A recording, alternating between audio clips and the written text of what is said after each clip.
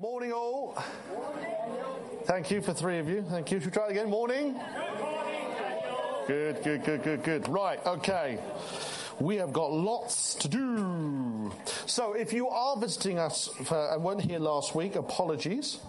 I will try to make this make sense because it is the second part of our stuff. So, excellent, good. Now, as we were worshipping, actually it's been overnight, we played Lord of the Rings Trivial Pursuit last night. Okay, most of you not with me there, right? There was a part, they didn't show this bit, but I was reminded that in the third film, there's a point where one of the hobbits lights a beacon, and these lights go over the top of the mountains. Do you remember that bit, the lighting of the beacons? Lighting the beacons is kind of important. It's kind of cause for help. It's sometimes a sign that help has come. It's a symbolic thing. And there's a great line, because all these fires kind of go right across the mountains. And they did this in New Zealand when they filmed it. And one of the characters says, "Hope is rekindled." And actually, if there was one thing I want you to kind of get in your mind today, is about hope being rekindled. I've been thinking a little bit about hope in that hope is not a easy thing. Hope is really dangerous. Because if you have hope and it is dashed, then you're lost. If you hope for something to happen and it doesn't happen, that's really painful. And I kind of feel that I want to dare you today to rekindle hope.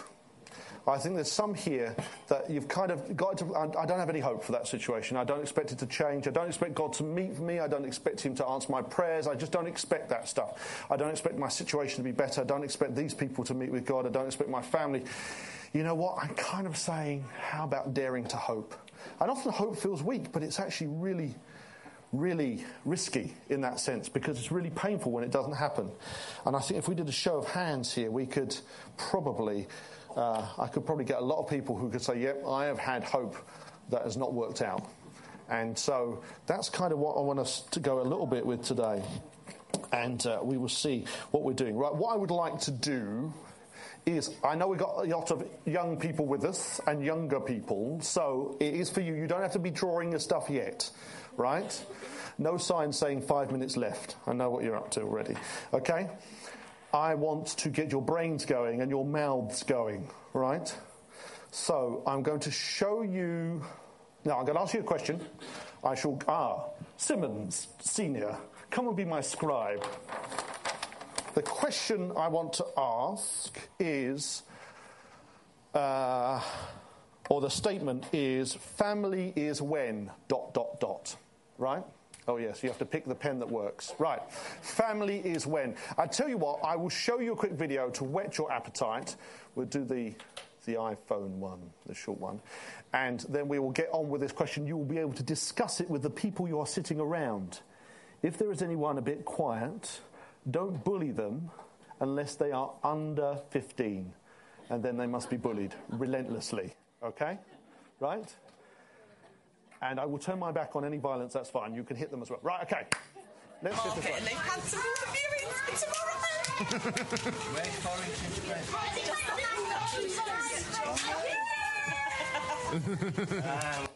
Right.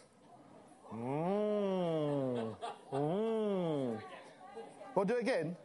Oh, go on then. Market, and they've cancelled all the viewings tomorrow. Where's Torrington?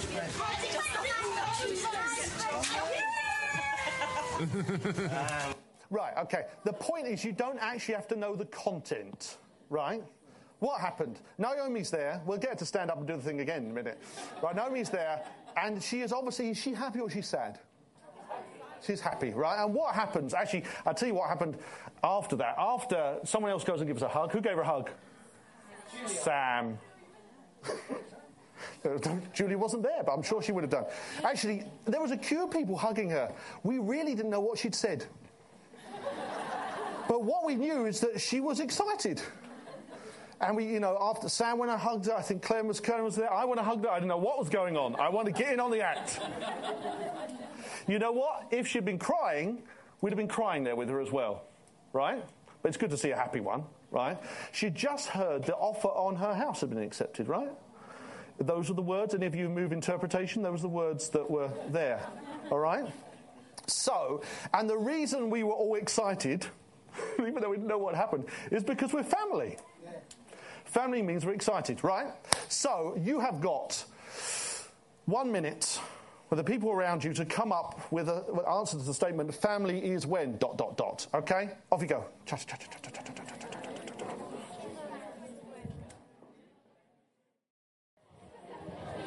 Okay, right. Okay. Let's see. Hands up if you have an answer. Right. Joel has an answer, but he's shy of it. Go on, Joel. Shout out in your biggest voice. Family is when you feel secure. Excellent. Good. Next one. All right. See another hand. Is that Darren? When you enjoy. Excellent. Good. Josh? When you feel good for each other. I like that. Kira-Lynn? When you're together. Sam? When you share everything, good and bad. Matt? Sticking together. I saw another hand over here. Being together in hard times. Being together in hard times. When you feel loved.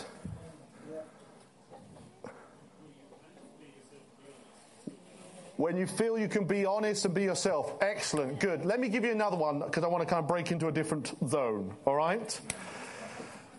Jeremy and Jane were coming over to dinner, but they weren't coming over to like a candlelit dinner, because I often do candlelit dinners. All the time. It saves pain to go out. Right, anyway. And they were coming over for a kind of, it was like a dinner, you know the kind of dinner when it involves baked beans? We're talking a kind of ordinary dinner. There was no baked beans? It was like a baked bean dinner. We have this special dish in our house using leftover chicken and stuff. I call it chicken gloop. Right? Apparently it's chicken fricassee. I have other words for it, and I won't say them here. Right, it could have been a chicken fricassee kind of thing, right? They came over ordinary, and I came in because I'm a caring, loving husband. I saw there was washing up to do, and I thought, I will wash up. And as I was washing up, I thought, actually, family is when you do the washing up. See, if Jane and Jeremy had come over for, the candlelit meal, I wouldn't have had them do the washing up. But they were part of family. They would come to our family time. They were with the kids, and there was food flying everywhere. It felt like it was different rankings of dinner, right? Some of you would get them to do the washing up anyway. I spoke to Elspeth, and I feel they're away in Paris, very posh. And she said, "Oh, you're back? Not gone yet? Has there been a fight?" Ooh. Ooh, right, okay. Oops. Little bit of uncovering there. Dear. Phil's not here. Has he gone to Paris without you? Okay, right. Right, anyway, Elspeth said that if she had people over for the candlelit dinner, she'd make them wash up anyway, which is funny because I was there a couple of weeks ago and I didn't wash up, I just went. So anyway, okay, so how about that? Any kind of more gritty things? We've got loved, cared for, any ones like washing up? Friends where the... Notice when things aren't right. Notice when things aren't right. We're still kind of on theory there. You know what? I noticed something with Andy. I've got family is when you collect the kids. Yes? I've often seen Andy like a Pied Piper collecting other people's kids. It's either kids or rats. I don't know what the deal was. Family is when you have a key. That's a special thing for me and the Hiltons particularly. Long story there, right? Families when you don't have to give a backstory. Families when you come in by the back door. Can anyone access your back door?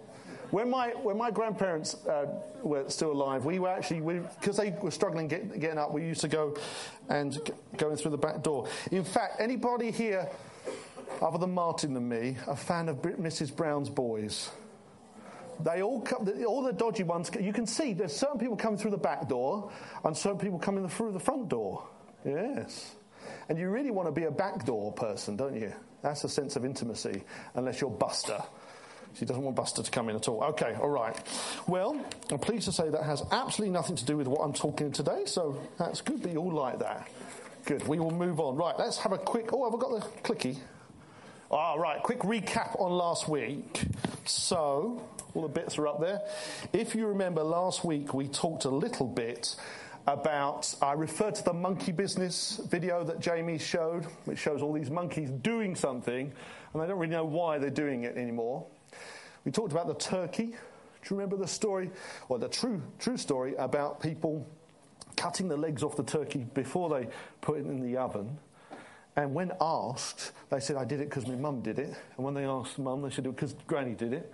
And they discovered that the reason they were cutting the legs off the turkey was that the turkey back 3 generations ago was too big for the oven.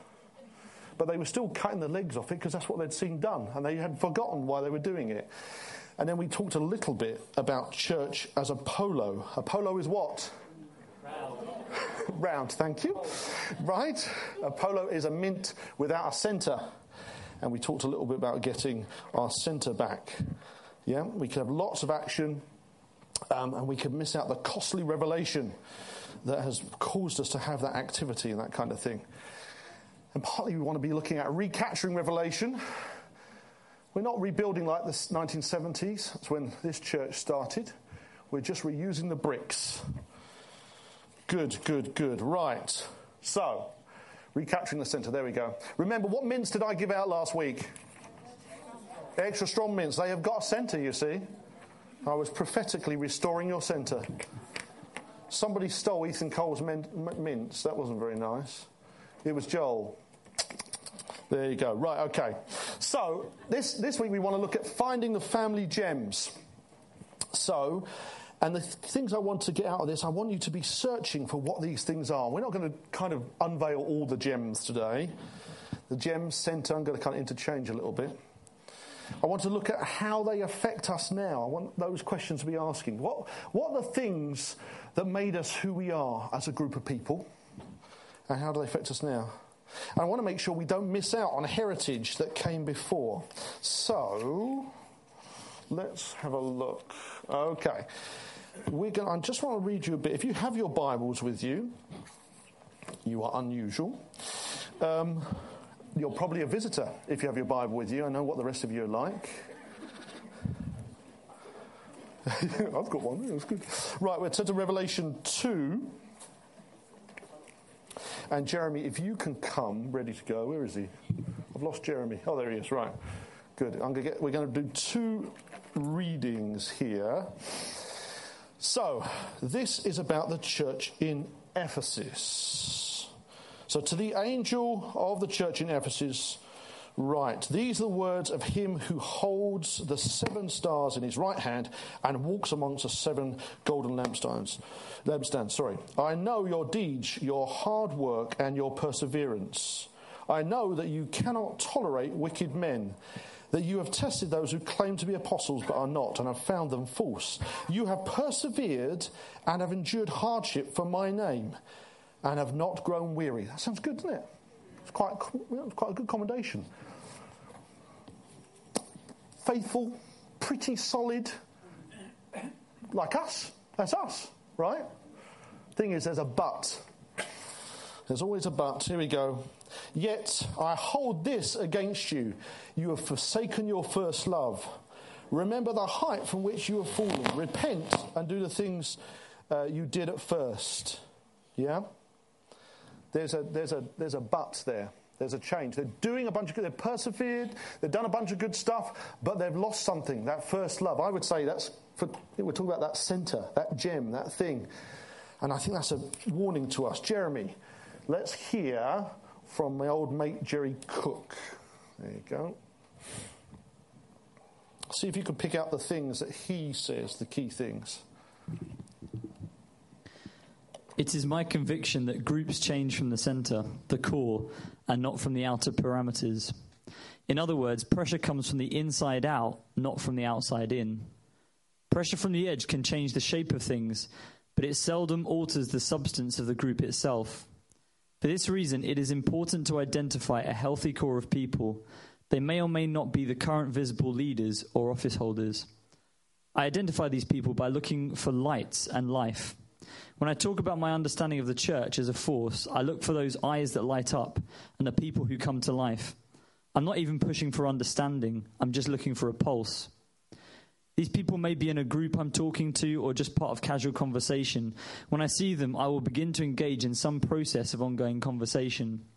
I'm looking for a test group, people who will join me in becoming what I'm talking about. I intentionally pastor these people, though not to the exclusion of the rest of the congregation. I'm the shepherd of all the sheep. Note that it doesn't take a huge number of these individuals to effect dramatic change in the church. And if the people are truly on the same page, it doesn't take an enormous amount of time for change to occur. Once a concept is born and health begins, it feeds on itself and grows. Thank you very much. That was a big reading. But there's some key things I want to pick out. Firstly, he talks about any change. You can change the shape of stuff by putting pressure, but any real change happens from the inside out. It happens from us, it happens from our core, and actually a core group of people in that sense. It's interesting, he talks about, I want people whose eyes light up. Now, I remember a number of years ago that I had a vision, a proper vision. I was in a prayer meeting. I'd gone to prayer meeting and I really was not tuned in. I wasn't ready for the prayer meeting. I wasn't in the right state of mind. And I just shot a quick arrow prayer and said, God, if you don't meet me, I know I'm going to poke people. I'm going to be a disruption here. And then I went on this kind of whole waking vision. I've never had anything like that before or since. And it's interesting, we kind of started to process a little bit of this thing, and I was talking to people, and different people responded different ways. And I remember one of my friends said this, he said, I don't really understand what you're saying, but I think there's something in it. His eyes lit up. And there were other people going, oh, I don't really get it. Don't really get it. But it was the eyes. You don't have to understand. We haven't got to be intellectually powerful. We've just got to be present and ready to hear. It's interesting what Jerry Cook talks about. He says he intentionally goes after people. If I see someone with their eyes lighting up, if he sees something dropping into them, if they get revelation, he goes, I don't mean I neglect everyone else, but he goes after them. And the other thing, he says just a few can make a real difference. Now, here's the interesting thing. I'm not thinking that for us, it's just a few of us get stuff. I think it can be all of us. In fact, this is my thing, is I want to be in the place of the few. I want to be one of the few, all right? You know, there's some fantastic things about us. When I'm hearing part of the work of Faith Action, we come in touch with other churches and some of the big churches and different things. And what I've realised is there are some things that we stand out for, particularly this house. Our relationship, our commitment, that kind of thing.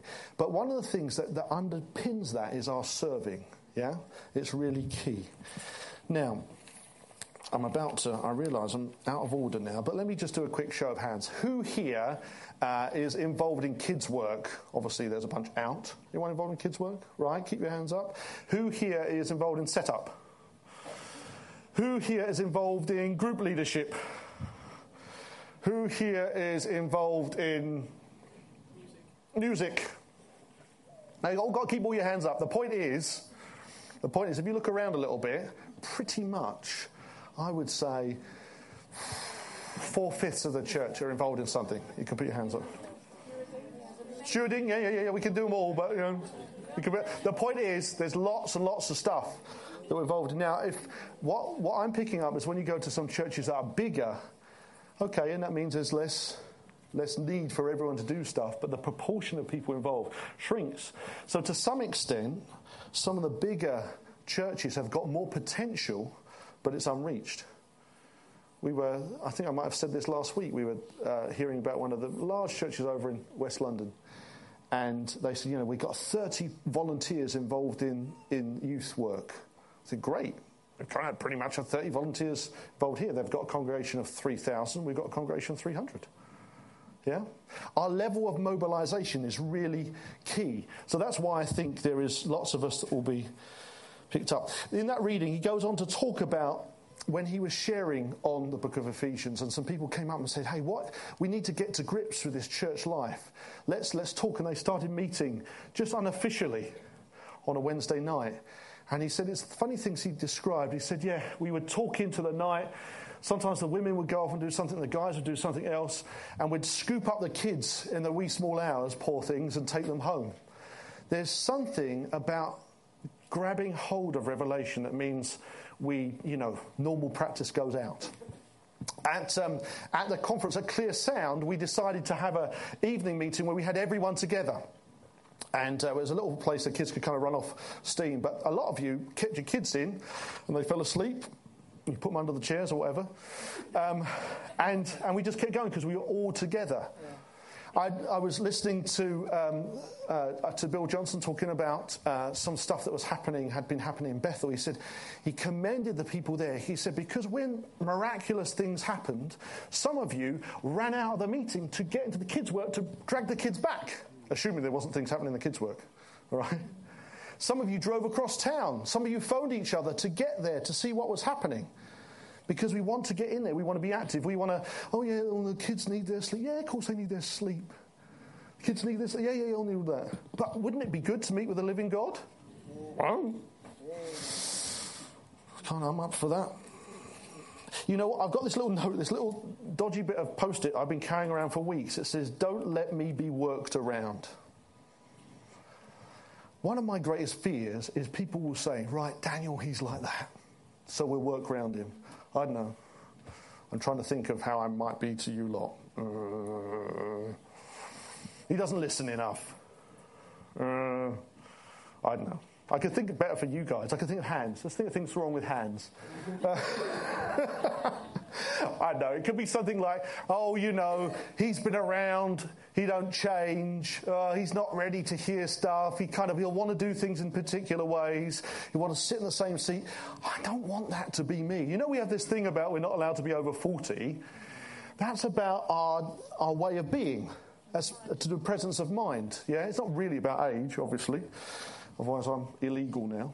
And if you work backwards, it means my father's 10 years old. It's about being flexible, ready to go. I heard a story about our early days and the group in Tottenham, and there was a call for some stewarding on a Sunday, a call for stewarding on a Wednesday night. Out of the 45 people connected with that church, 43 people went to do it. They were available. They're ready to do it. You'll be thinking, I couldn't do that. I couldn't drop everything at the last minute. I don't think on the day of Pentecost those guys were all there with nothing to do. I think things got dropped. I think they went to do things. They were present. They were available. Right. This is about finding our core. So, what I want to do is I want to hear from our very own crowd of witnesses. I talked about the veterans last week. We have taped some of the veterans. If we get a chance, I'm going to interview some. The questions I put up last time is, what made them do what they did? Why did they take such risks? What was the cost? And then those reflective questions of us. Do I value it too cheaply? Is there a baton to pick up? But our task today, which I'm going to get into groups to do in a minute, is to identify the gems, the thing, the centre, the bits, the stuff. Right? Good. I've got about 50% of you. The rest of you glazing over already. Right. But as we listen to these, we've interviewed a couple of people. I want you to try and think, what is the thing that motivated them? What was the precious thing? What was the thing that made them do stuff? So my intrepid, we'll kick off with Flash. Gordon, sorry. I always call him Flash. Well, Gordon, I was hearing that, as a teenager, young man, you were quite a party animal. Tell us about that. Well, I suppose from when I was about 13, 14, I used to enjoy the sort of going to local discos and things that would let kids in at that sort of age. And as I got a bit older, I kind of got into the music scene and playing it and learning to play guitars and being part of a band and that kind of thing. Right, go on. And what was your role in the band? I was fronting it as the singer and the guitarist. So you were the lead guy? Yes, well, I had ambitions to be. I don't think we were that good, but, you had that sort of dream. So you didn't quite break into the big time? No. And was this Was this just a creative streak, or was this a rebellion of some kind? I think it was probably a bit of both. You know, it was certainly against anything that parents would have wanted me to do. But why is that? Well, because having been sort of brought up, I was brought up in what was known as the Plymouth Brethren. Now that's quite a strict arrangement, isn't it? It is. It's quite a strict arrangement. There are a number of traits that I suppose we would call quite legalistic now. It gave you a good grounding in the Bible and Bible stories. And you were telling me that as part of your partying lifestyle, something happened on your 18th birthday when you were at work. Yes, I was at that time I was working in a children's home in Hackney Wick, and the staff decided they wanted to give me an 18th birthday, and they involved all the children in that, and I got hopelessly and paralytically drunk. At work? At work. With the kids? With the kids, which was actually in those days was seen as quite acceptable. Probably the only time of my life where I've really got into that sort of state. Okay. So you'd had this kind of quite strict upbringing, yeah. But now you were finding yourself, you were rebelling a bit, yeah. Frontman of a band, partying, getting paralytic drunk. Then what happened? Then started thinking, well, actually, this ain't that nice. Mm-hmm. This ain't that good. It's all a bit hopeless, I suppose. Mm-hmm. I made the decision shortly after to sort of start coming along with them and to actually get involved in what, you know, in this church as it was then. Uh-huh. And that's back in, you know, it's back in 1978. And right, so was that costly then in some way? It was costly in the sense that I felt that I couldn't continue with the band. There was that kind of dream and hope that you had. But at the time... Oh, at the time, it felt very... You were on the cusp. Yeah, it felt like I was giving up something that could be, you know, that might have been really big. Right, yeah. And the friends that you went partying with? The friends that I was with, no, I had to let them go. So what was it that was so radical about the church then that caused this reaction amongst others? It was new, it was different, it was the whole thing of speaking in tongues. That was a very big thing, particularly to sort of anybody who was in traditional churches. Right. So, in a sense, I was still feeling a bit rebellious in that I was joining a type of church that a lot of my family and at the time thought was, you know, a bit weird. Yeah, but it was unshackled, wasn't it? Because it wasn't part of tradition and religious rules and that stuff. Yeah, absolutely. And did you do unshackled things? To begin with, no, but after a couple of months I was in a meeting. I'd decided that I wanted to get baptised in water, and the house group leader at the time just sort of said, well, he's asked, you know, Gordon's asked to be baptised in water, and I think we should pray for him tonight to be filled with the Spirit. We were worshipping, and suddenly I just started speaking in tongues. Mm-hmm. It felt totally natural, but at the same time it felt really weird. I think after that happened, I felt like I wanted to save the world. So any of my friends or people I was working with, whether they were Christians or not, I was trying to get them to come to church and think, oh, you know, get them saved. And so there was kind of like there was a keenness, which in some ways was immature, but in other ways, I wish I still had that same sort of keenness now at times. Right. And what was the kind of community spirit? What was the kind of sense of belonging at that time? The house church and your house group was a very big part of church, and you couldn't wait to get there. And you'd try and get there early so that you could get a decent seat and you didn't have to sit on the floor.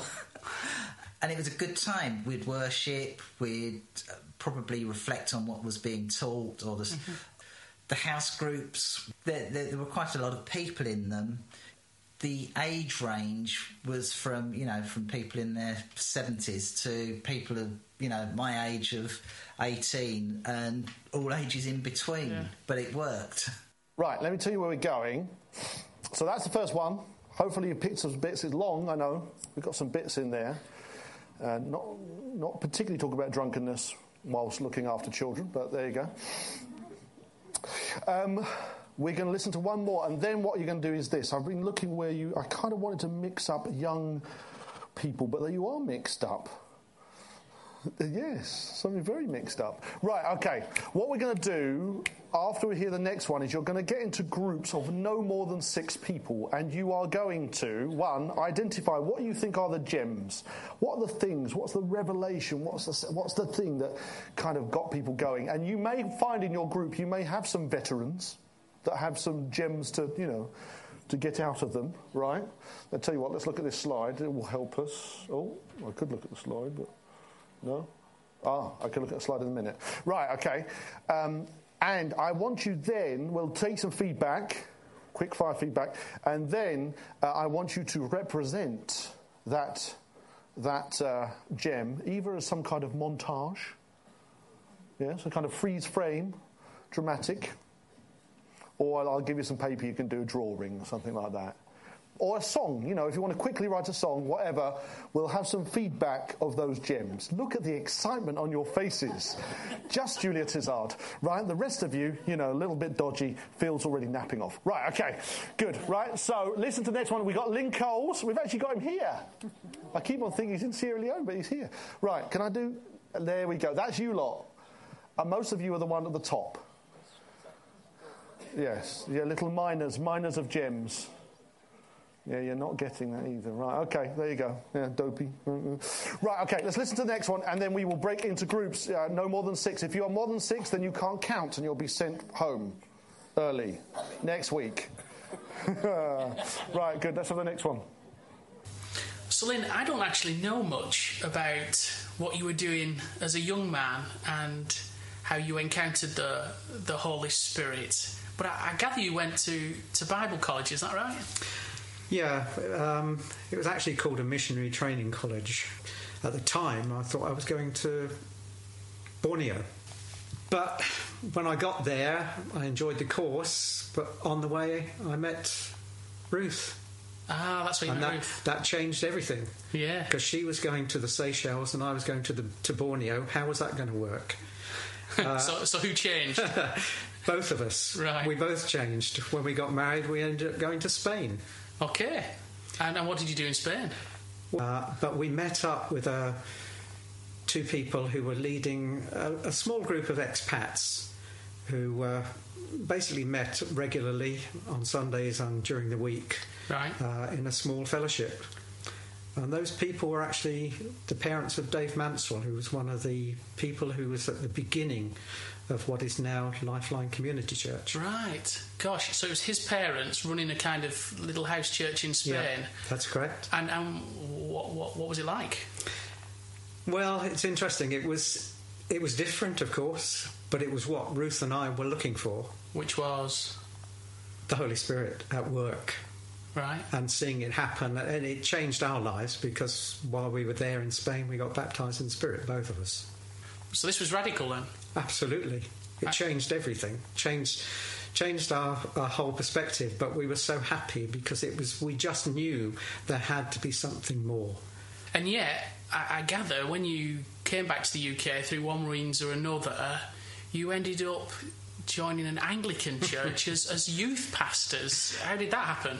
Well, we ended up as youth pastors, but we didn't go to that church on that basis. We weren't pursuing that kind of thing at all. It was the nearest church to where we lived, and we felt that we wanted to be involved in the community and make a difference in the community. Right. The vicar, bless his heart, he was a lovely man, but he wasn't going to allow us the freedom to operate in the things of the Spirit. And when we were involved with the youth there, that's what we were doing. That's what we were teaching them. That's what we were presenting to them. That's what we were bringing to them. And how was it for the young people? Quite revolutionary. One of them's in Lifeline Church now. Who's that? Virginia, or Ginny Purser as she is now, or Ginny Peters as she was then. Wow. And she actually prayed us, she's convinced that she prayed us into that church because she herself was looking for the same kind of experience. Wow. And we arrived and she just befriended us because she knew that that's what we believed. Right. But here you are, she's prayed you in, looking for the Holy Spirit. You're here excited, ministering in the Holy Spirit to the young people, and yet there's a vicar who's not really going along with it. I mean this in a nice way. He was a little bit of a control freak. If it was something that was happening was outside of his measure of control, he was fearful. He basically said that he didn't want us to lead the youth anymore, and we knew that was really, in a sense, that was our opportunity for anything else was gone, and we weren't therefore happy to stay in that place because we wouldn't have been allowed to live at the level that we wanted to live at. So you quit for something more radical? Yep, we quit for what we did know about, what was then called North London Community Church, NLCC. So it wasn't something we were unaware of, but it was that point in time where we decided that that's when we had to make that step into something which we believed would continue to be that more radical thing.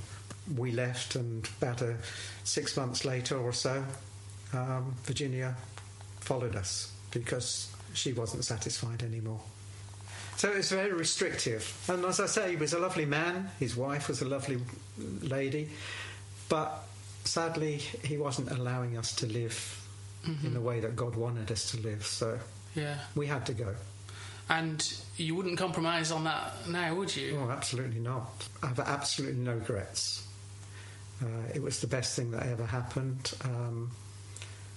and that's the continuing reason why I'm still here now. Yeah. Sadly, Ruth isn't with me, but together we were totally focused on the vision that John Singleton had.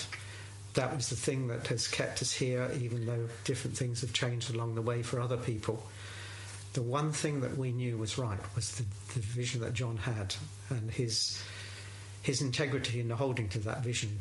That was and is a continuing inspiration to me. Great. That's fascinating. Thanks for sharing that story. Right, okay. So, 2 big chunks there. Hopefully you've kind of picked up some stuff. I want you have to move your seats, move around a little bit, scare people that have never seen you before, all those kind of things. Do it once. I'm going to give you 3 minutes and I'm going to get some feedback, and then you can start doing your montages, drama and other things. Okay, let's do a quick check, see what you've got so far. Who has identified a gem they think? Hands up. Yes, Sue. The Holy Spirit. Yeah. Start for 10. Excellent. Good. Something else? Someone in the back? Any gems there? No? Oh, Amanda.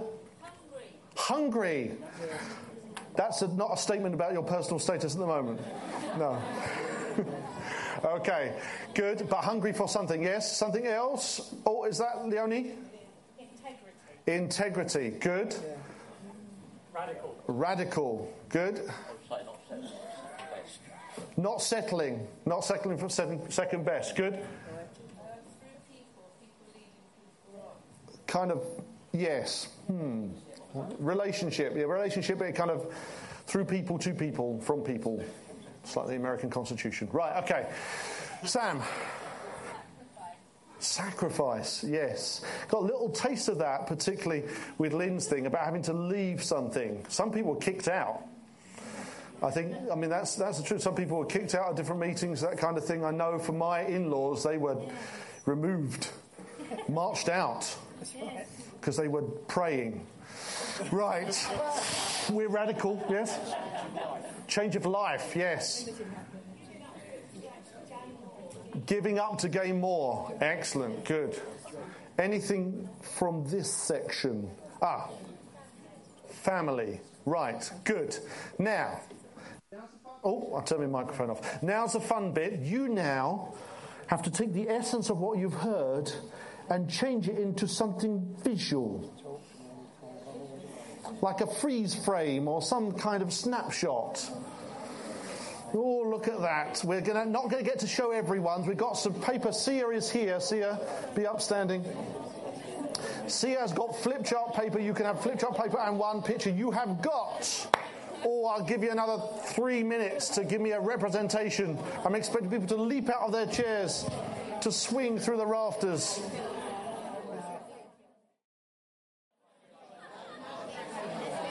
So I have this group here.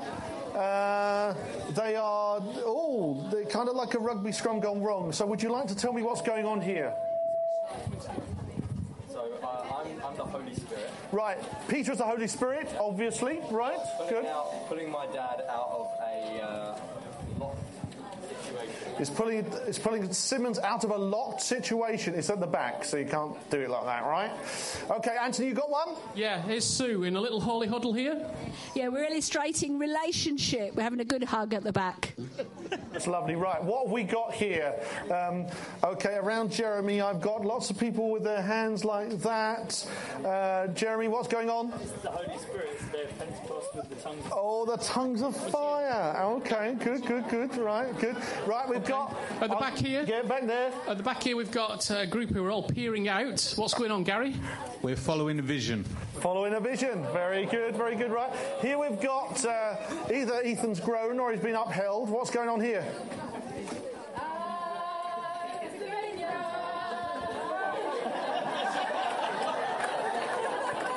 Once more. Right.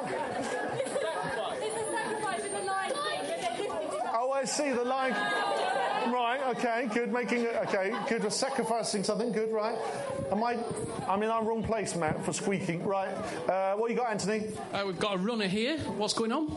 I'm sacrificing the cool lifestyle to go walk for God. Oh, you're walking away from the others. Okay, here we got a picture, smiley faces, sad faces. That's all to do with the fact there's 4 faces at the top. One's sad, one's actually suffering from too much drink. Another person's got a knife in his hand. Another person's got a cigarette over there. They're all going through a tough time. Right. And then you've got 4 pictures. And the Holy Spirit comes and changes it. Right, good. Yeah, I always say, if you can't get it by looking at it, you shouldn't have to read it. Right, okay. Thank you. We've got a great picture here. Do you want to explain it for us? Yeah, it's basically he's searching through the trees and the mountain, and he's got his magnifying glass. What's he searching for? For the Holy Spirit. Good. Right, we'll go for one more here. Oh, that means I'm leaving my wife out. Right. Actually, no, I want to do that one. Hold that one up there. Let's see, Malachi's one. Right, what's going on, Malachi? The gift of tongues. Oh, right, well done. Right. Despite your miserable faces, you actually enjoyed it. We'll try and get the ones we didn't get, and we've also going to have, in the nutshell, we will have another interview that we have not had a chance to have today. It's a teaser for you. Yes, so when you get the nutshell, you can click on that and you'll get that through to that. Right, okay, I lost my clicker. Right, here we go. So, these are the key things we picked up last time. Okay, we looked at the day of Pentecost. Holy Spirit comes, the gospel shared with boldness and with results. Actually, Gordon said that, didn't he? He wanted to go and tell everyone. He had a boldness. He may not have had, it all together, but he had a boldness. Fellowship of believers, everything. They're bashing my machine there, right, okay. Fellowship of believers, everything in common. These are some other things. A hunger to be together. We got some hunger there. And to learn, yeah. And serving, that intentional thing, on the tape that you've not heard was this whole thing when we were serving, when there was a need, we got there and we did stuff. It wasn't just a holy huddle, it had action. And I think one of the things coming across again and again and again, we talked about burying the car last time, is stuff was done on purpose. It didn't just happen. We weren't just some kind of nice kind of 70s kind of flared hangout. People did stuff. They acted. And I think that's part of our call to do today. Let's have a little look at this. Right. One of the verses I find most challenging in the Bible is in Psalms. It's Psalms 130. It says this: out of the depths I cry to you, O Lord. O Lord, hear my voice. Let my ears be attentive to my cry for mercy. Sorry, let your ears be attentive. I'll put that further down. If you, O Lord, kept a record of sins, O Lord, who could stand? But with you there is forgiveness. Therefore you are feared.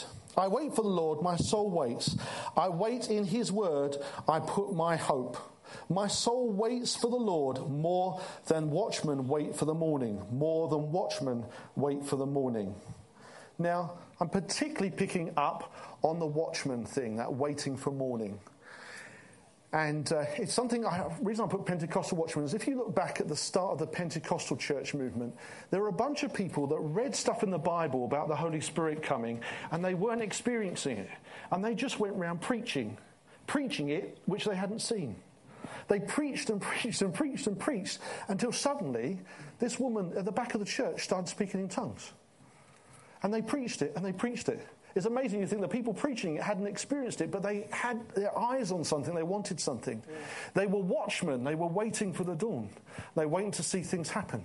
If any of you have ever had a child who's ill or even sat with someone as they're going through their dying days, a dying period, the night is a hard time. And I think when we talk about watchmen, they're longing for the morning. I don't know why it is, but it always seems to be, kids always get iller at night. Yeah? People seem to die predominantly at night. And there's all those things. And so that longing, that desire, that let the day come, that's part of that desire we need within us. To long for God to come, to long for the Holy Spirit, to climb the mountain. Because we want to see that thing come. We want to see the Holy Spirit amongst us. We want to see an infilling in that sense. Let us try, Jamie, the film clip. Right, okay. Now, the key thing here has happened. This is about you can see all the stuff I've been watching recently. Right. No, right. This is about an American football team in a school during the whole period where they were starting to integrate things again. Huh? Yeah, racial integration. Do you want to have a fiddle? Come. We got him off his seat. It's marvellous. Right, okay. So this school they were integrating the football team, the American football team. That's a big deal. And this chap, who we'll see any moment, hopefully, came to speak to them about what God was doing on the back of a Billy Graham mission in the early 1970s. So it's around the time we're talking about. Have you ever noticed that when we have a time of worship and there's a real quiet time, that's when we all get the coughing fits or the kids start crying? I find that whenever there's an important video clip, that's the time it doesn't work. Oh, look at the excitement, you're all there.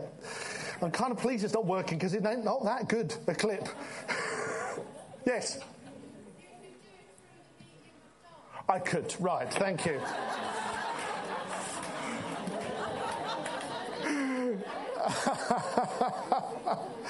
Continue to have a fiddle a bit, we'll see if we can get it going.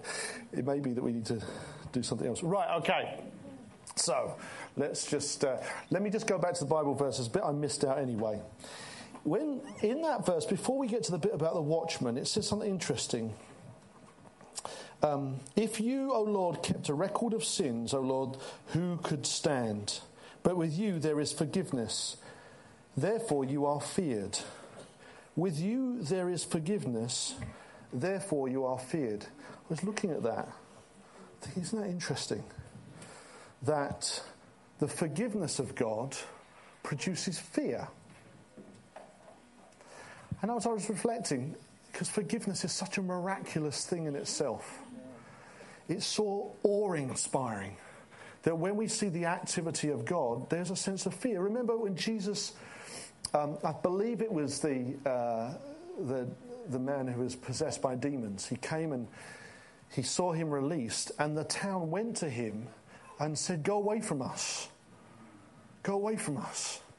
They begged him not to be there because there was so much awe-inspiring. And I think there's something about the awe, and I think we see that a little bit as these guys have spoken about the Holy Spirit coming, that there is an awe that comes. That means that there's a fear there as well, a good fear in this sense. But that's kind of what I'm thinking. I want the potency of stuff, that it's not we just come casually together to praise God, but there's a sense of awe when we come together. You know, sometimes I think we're a little bit too familiar with some of the stuff God does with us. I was talking to some folk in the week, we were talking a bit about clear sound, And they're saying, yeah, because I saw an angel then. You what?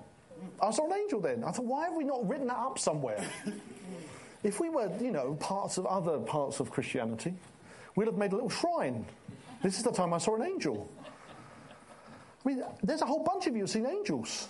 There's a whole bunch of us that have been healed. And those are marvellous. We don't want to get familiar with those in the sense of like, oh, it just happens every day. We want to think this is amazing. We want to have awe and fear about those things. Any joy? No? Oh, well. Right, okay. Well, it'll be interesting to see how we go from here. Right, so the quote I wanted to get to is in the film, it says, this is what happens when God shows up. And I'll describe what happens. There's a little preacher chap, and he asked to speak to this American football team, and they're really not getting on with each other. The black guys and the white guys are not getting on and that kind of thing. And he starts speaking to them, and to be honest with you, his sermon isn't that good. And he speaks and he says, I want to challenge you to change. It doesn't have to be this way. He's talking about the segregation issues. I want you to stand and I want you to change. Oh, we're there. I almost gave the punchline. Look, I don't have time to deal with this right now. Let's go. Coach. Dandy, now. This is what I do. I help people. Dandy. You know what? You have 5 minutes. After training in the gym, you talk to Stearns. You better be good. Now. Can I get an introduction? No. All right, guys, let's settle down. Bring it in. Guys, hey, settle down. We have a motivational speaker here. You guys don't mind? Hey, guys. I got it. Good luck.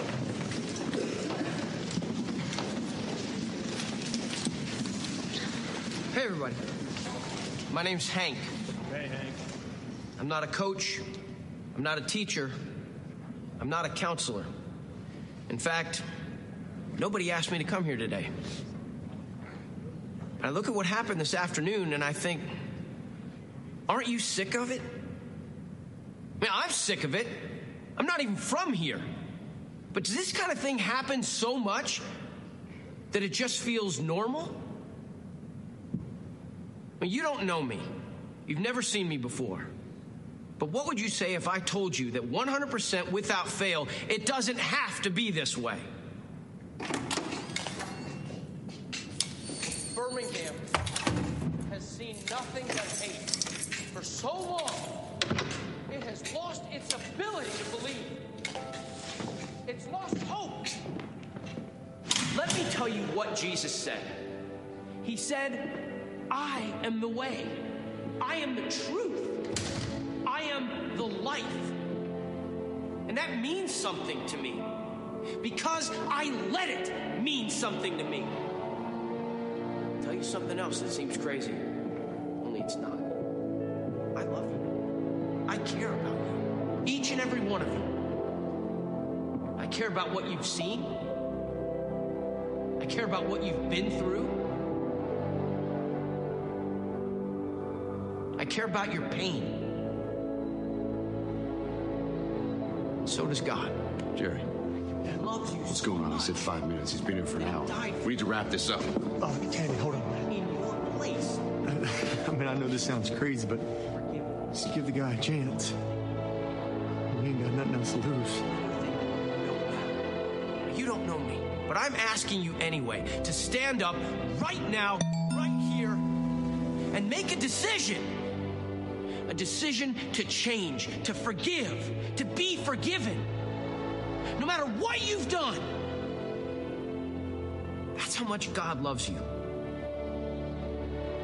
I'm asking you to choose Jesus.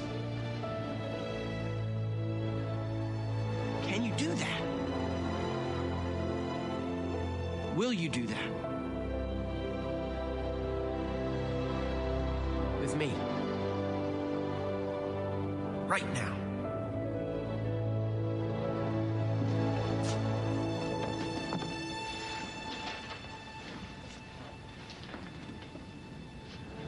Thank you.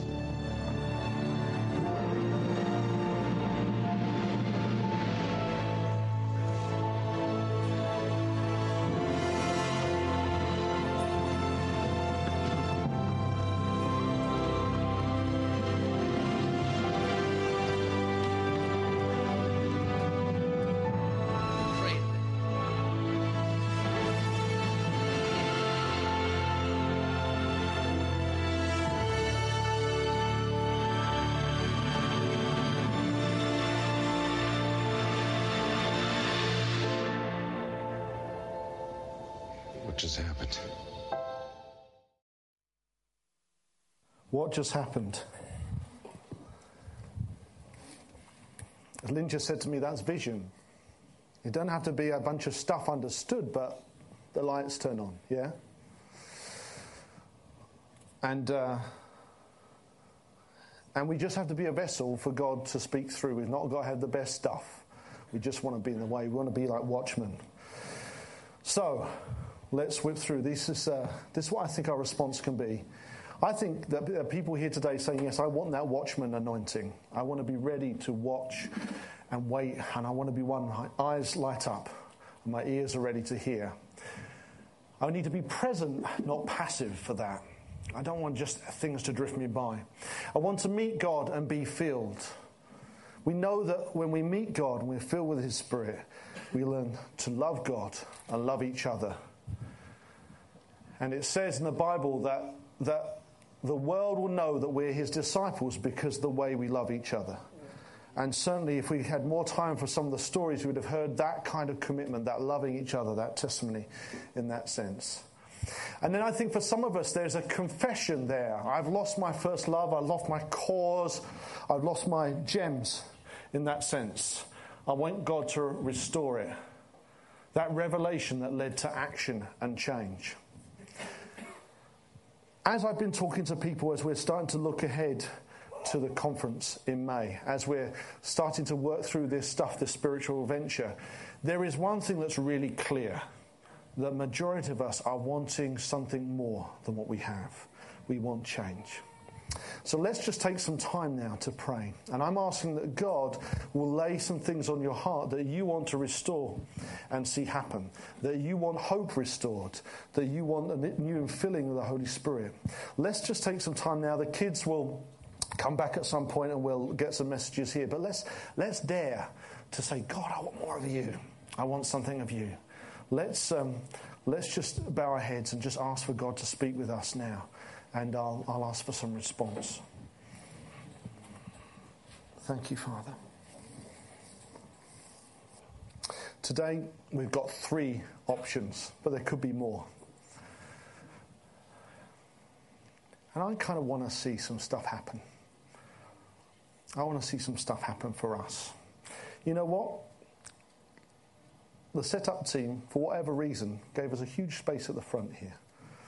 So I kind of feel if that's not good for an altar call, what is? So what I want to invite you to do, I've not got a rousing speech nor a baseball bat, in fact, to encourage people forward. But if you're saying, yes, I want to respond, I want to see something, come up front. We're going to start to pray. We'll do some worship, we'll do some stuff. But I feel that what we want is we want God to meet with people. If you've got words of knowledge and that kind of thing, come and bring those in. Let's start flowing those. But let's just take some time now just to respond, and we'll start praying with people. We'll have a song as well, just so we can respond. If you want to stand up, that probably helps people around you to respond. Let's do that.